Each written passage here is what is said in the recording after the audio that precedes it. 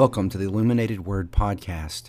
Each day we'll look at a text from the weekly readings from the Westgate Church Bulletin. We will look at background material and also application of the text. So once again, welcome to the Illuminated Word Podcast. Our reading today comes from Psalm chapter 22.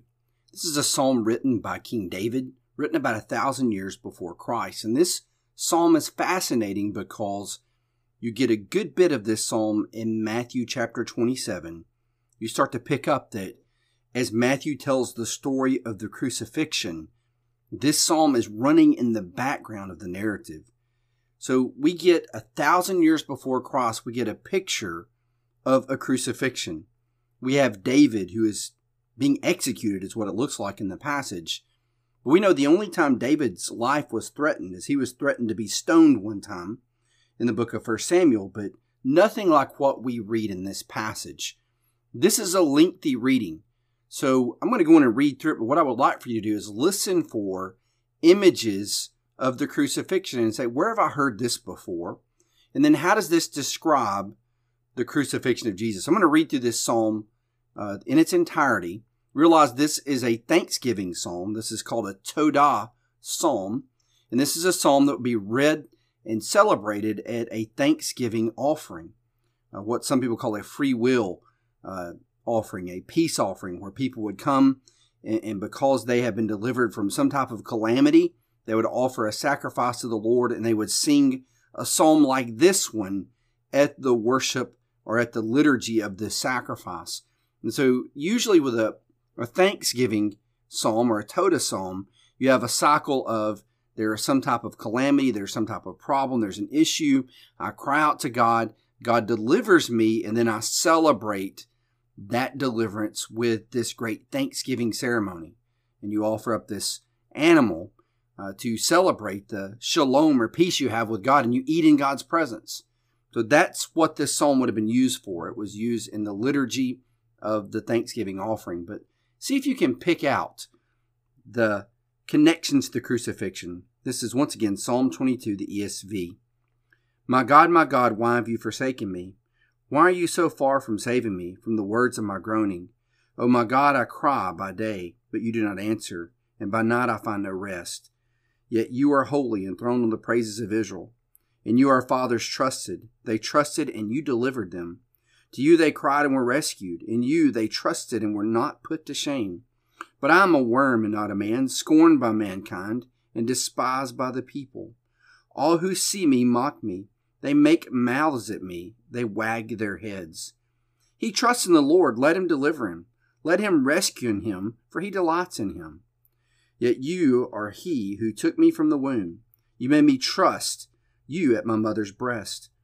On you was I cast from my birth, and from my mother's womb you have been my God. Be not far from me, for trouble is near, and there is none to help. Many bulls encompass me.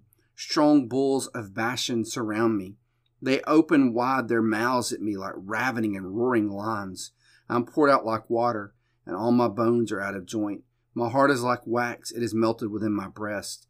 My strength is dried up like a potsherd, and my tongue sticks to my jaws. You lay me in the dust of death. For dogs encompass me. A company of evildoers encircles me. They have pierced my hands and feet. I count all my bones. They stare and gloat over me. They divide my garments among them, and for my clothing they cast lots. But you, O Lord, do not be far off. O you, my help, come quickly to my aid. Deliver my soul from the sword, my precious life from the power of the dog. Save me from the mouth of the lion. You have rescued me from the horns of the wild oxen. I will tell of your name to my brothers. In the midst of the congregation I will praise you. You who fear the Lord, praise him. All you offspring of Jacob, glorify him and stand in awe of him. All you offspring of Israel, for he has not despised or abhorred the affliction of the afflicted, and he has not hidden his face from you, but has heard when you cried to him. For you comes my praise in the great congregation. My vows I will perform before those who fear him. The afflicted shall eat and be satisfied. Those who seek him shall praise the Lord. May your hearts live forever. All the ends of the earth shall remember and turn to the Lord, and all the families of the nations shall worship before you. For kingship belongs to the Lord, and he rules over the nations. All the prosperous of the earth eat and worship. Before him shall bow all who go down to the dust, even the one who would not keep himself alive. Posterity shall serve him. It shall be told of the Lord to the coming generation. They shall come and proclaim his righteousness to a people yet unborn, that what he has done. So, as you read through this, you are probably saying, okay, I've heard a lot of this before. This sounds very familiar. In the very first verse, you know you've heard that before. We know in Psalm 22, verse 1, my God, why have you forsaken me? Think back to Matthew 27, verse 46. This is Jesus on the cross. Jesus, it says, at the ninth hour, cried out with a loud voice, saying, Eli, Eli, lema sabachthani. That is, my God, why have you forsaken me? One practice that was common in rabbinical Judaism at this time was, if you wanted to make your point, they didn't have chapter and verse divisions like we have today in our Bibles. So these Psalms would have been sectioned off as Psalm 22. There would not have been verses like we have. Of course, it would not be called Psalm 22. It would have another heading. But instead of saying, okay, I'm going to quote a specific verse from this psalm, you would quote the heading of the psalm, the very beginning of the psalm, and those around you would realize, okay, he is referring to that entire psalm. That's what he's pointing us back to. So on the cross, Jesus is crying out in dereliction, my God, why have you forsaken me? But he's also pointing the listeners to this psalm and saying, in essence, hey, this is about me. This entire psalm encapsulates what's happening. I'm going to be put to death. I'm going to have my hands and feet pierced, but I will be victorious. And at some point, I will sing God's praises. I will not be left in the grave. I will be vindicated. So this psalm tells the whole cycle of the crucifixion of Jesus and his vindication through the resurrection. There's another place in Psalm 22, particularly verse 8. It says, he trusts in the Lord. Let him deliver him. Let him rescue him, for he delights in him.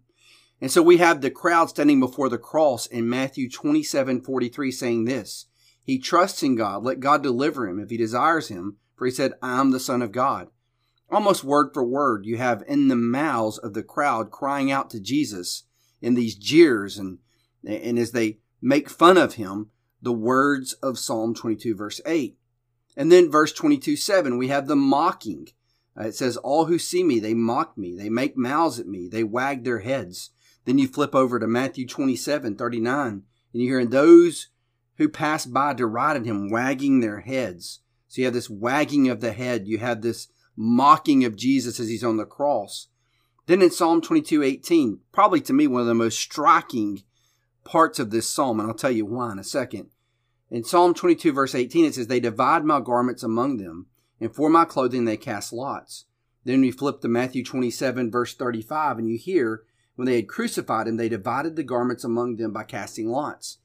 People that have researched Romans and their crucifixion practices, as they would assign soldiers to crucifixion detail, it would be a very rough job. It would be a difficult job watching someone go through what a crucifixion entailed.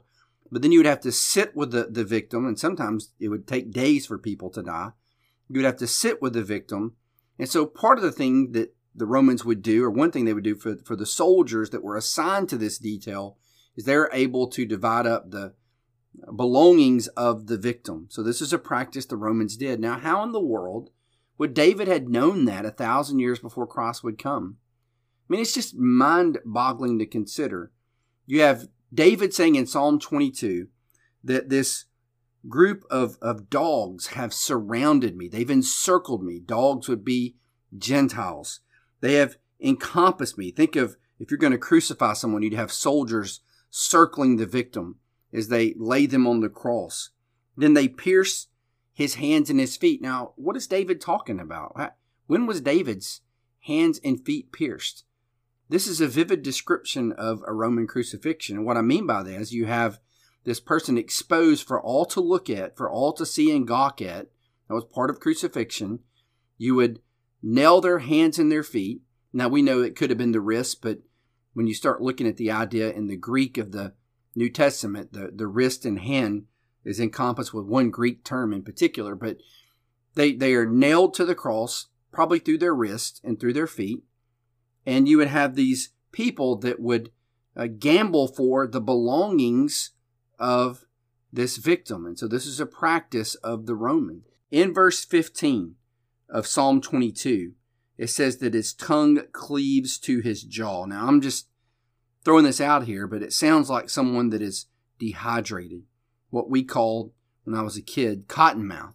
When you felt like you just wanted a drink of water, your mouth was so dry.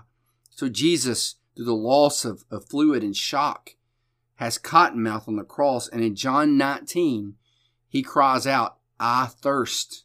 He is thirsty on the cross. So we have another connection with the crucifixion of Jesus in Psalm 22.